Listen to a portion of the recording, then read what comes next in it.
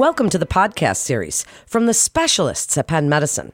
I'm Melanie Cole, and I invite you to listen as we meet Dr. Colleen Bernadette Gaughan. She's Chief of Thoracic Surgery at the Philadelphia VA Medical Center as we're discussing cardiothoracic surgery and the Hair and Lung Center at Penn Medicine. Dr. Gaughan, it's such a pleasure to have you with us. And as we get into this conversation today, since only 5% of cardiothoracic surgeons are female, tell us a little bit about yourself and why you picked this field. Thank you for having me, Melanie. It's really a pleasure to be on the podcast today. You know, I have to say that all of my life I've liked a challenge. When I was a kid, I would often try to break into things that girls weren't supposed to do, and it really got me interested in math and the sciences. My older sister was a great influence on me, and she is a scientist as well.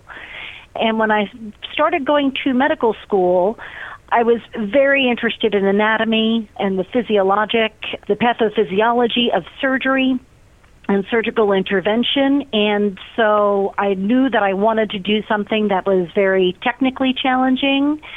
But also one of the reasons that I went to medical school in the first place was really to treat cancer patients. And so putting those two things together, I was considering either surgical oncology or thoracic surgery. And thoracic surgery just really had the technical component, the real technical challenge that I was looking for. And I knew that there were not a lot of women in the profession, and that was something that I kind of enjoyed, breaking that barrier. That is part of my personality and my makeup, is that I like to kind of charge at those types of things and to change those types of things. And then if I can help anybody else who's also trying to break through those types of barriers and challenges, that's something that I really enjoy. What have been some of the challenges? And I thank you so much for that answer. But what have you seen for other women that are considering this field? What would you like to tell them? Well, I would say that being a woman in surgery is better than it used to be. There is not the bias against female surgeons that used to exist. And some patients really seek out female surgeons more. If you look at studies that have been done on female physicians, they spend more time with patients. Patients sometimes report higher satisfaction from seeing a female physician due to better communications. And again, more time spent with patients. So I think that women in surgery are much more accepted than they once were. It's great information. So you've worked with Tumor Glow, Dr. Gaughan, a technology developed by Dr. Singhal at Penn Thoracic Surgery to find tumors that might otherwise escape notice during surgery. We did a podcast on it. It's absolutely fascinating. Has Tumor Glow become a part of standard practice for lung cancer surgery at Penn Medicine? Why is it such a useful adjunct to your surgical capabilities? So Tumor Glow is a new technique, and it's still in clinical trials. Dr. Singhal is the innovator and inventor of the technique. And what it does is that there's an infusion given to the patient preoperatively that labels the tumor, and a special near-infrared light is shined during the surgery, which reacts with the infusion medication that is given so that the tumor cells light up or glow. It's analogous to, in some ways, a real-time PET CT scan, which is certainly an innovation that has revolutionized cancer care. Where this is really very, very helpful to the surgeon is that because of lung cancer screening and early detection of lung cancer, we are operating on smaller and smaller lung nodules. Tumor Glow can help us to find those nodules. A lot of them are not solid in nature, and so you can't necessarily feel them very well. But also with minimally invasive techniques, The ability to feel individual lung nodules is even less, so tumor glow gives us the added advantage of being able to see the area of the tumor from the tumor cells lighting up, which allows us to resect less lung tissue in order to make a diagnosis for these very small lung nodules. The other thing where it's very useful is after removal of the lung nodules, we can examine the lung again with the special light and see if the margins are clear, meaning where we've disconnected the tumor from the rest of the lung, we can ensure that there's no lingering tumor cells along our line of resection.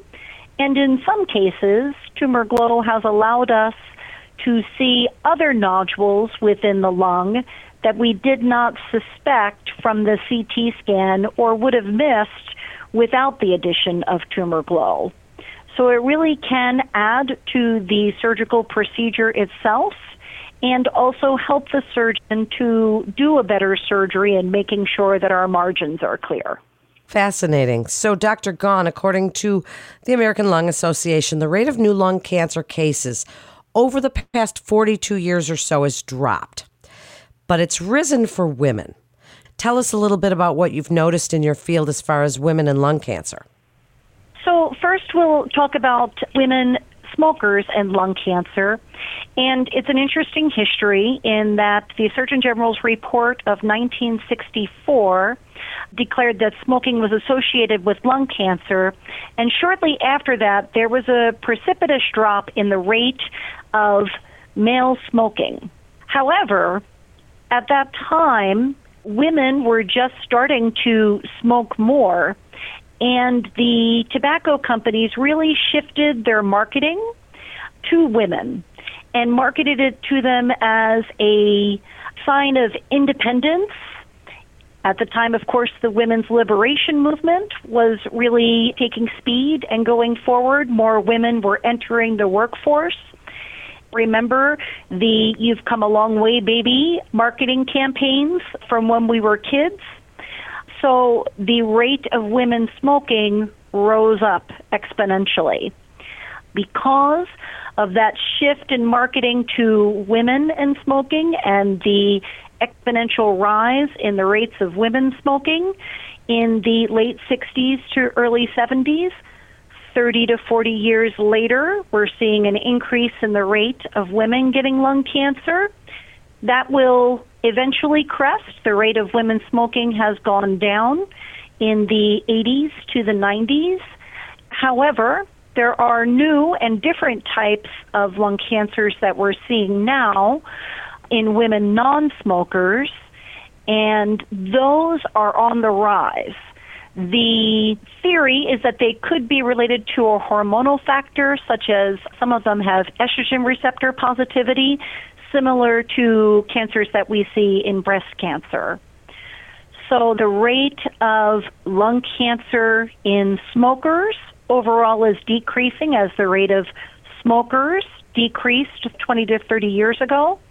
Now we're seeing an incident rise in these other lung cancers. The good news about those, though, is that they tend to be slower growing and so offer more opportunity, discovery, and treatment. And that's why we encourage, if they're a smoker, to go for lung cancer screening, or if you develop any new symptoms, unexpected symptoms such as cough, that be investigated first by your primary care, but if appropriate, referring on for a CT scan. So before we wrap up, are outcomes different for women compared to men when diagnosed with lung cancer? Do they respond better to certain treatments? Tell us just a little bit about what you've noticed. So in general, women tend to visit their doctors more and tend to pay attention to early symptoms, as a general rule, more than men. And so what we notice in our women lung cancer patients is that we often see them at an earlier stage than our male lung cancer patients. And we do have an opportunity for earlier intervention. In particular, in the case of, we call them adenocarcinoma in situ spectrum lesions, They're seen on CT scans as a ground glass opacity or a subsolid lesion. We know that our compliance with women for follow-up and monitoring of those nodules is better than our male CT scan follow-ups. So women tend to present earlier and have more opportunities for treatment because of that. In our lung cancer screening program, fortunately, some of those statistics are changing in that our male population who is at high risk is hearing from their primary care doctors earlier to go and seek treatment before they even know that they would have a lump or a tumor, and so it is more favorable. But there are types of lung cancers that affect women, especially women non-smokers, more, and fortunately it has a slower course than other types of lung cancer, and so there is an earlier opportunity for treatment in those women. Isn't it fascinating? And what an exciting time to be in your field. As we wrap up, do you have any insight for physicians looking to refer to a female thoracic surgeon? I would say that probably the most important thing in seeking out your surgeon is having a good rapport and making sure that they have important and good communication skills that will allow the patient and doctor to interact in a way that's very positive.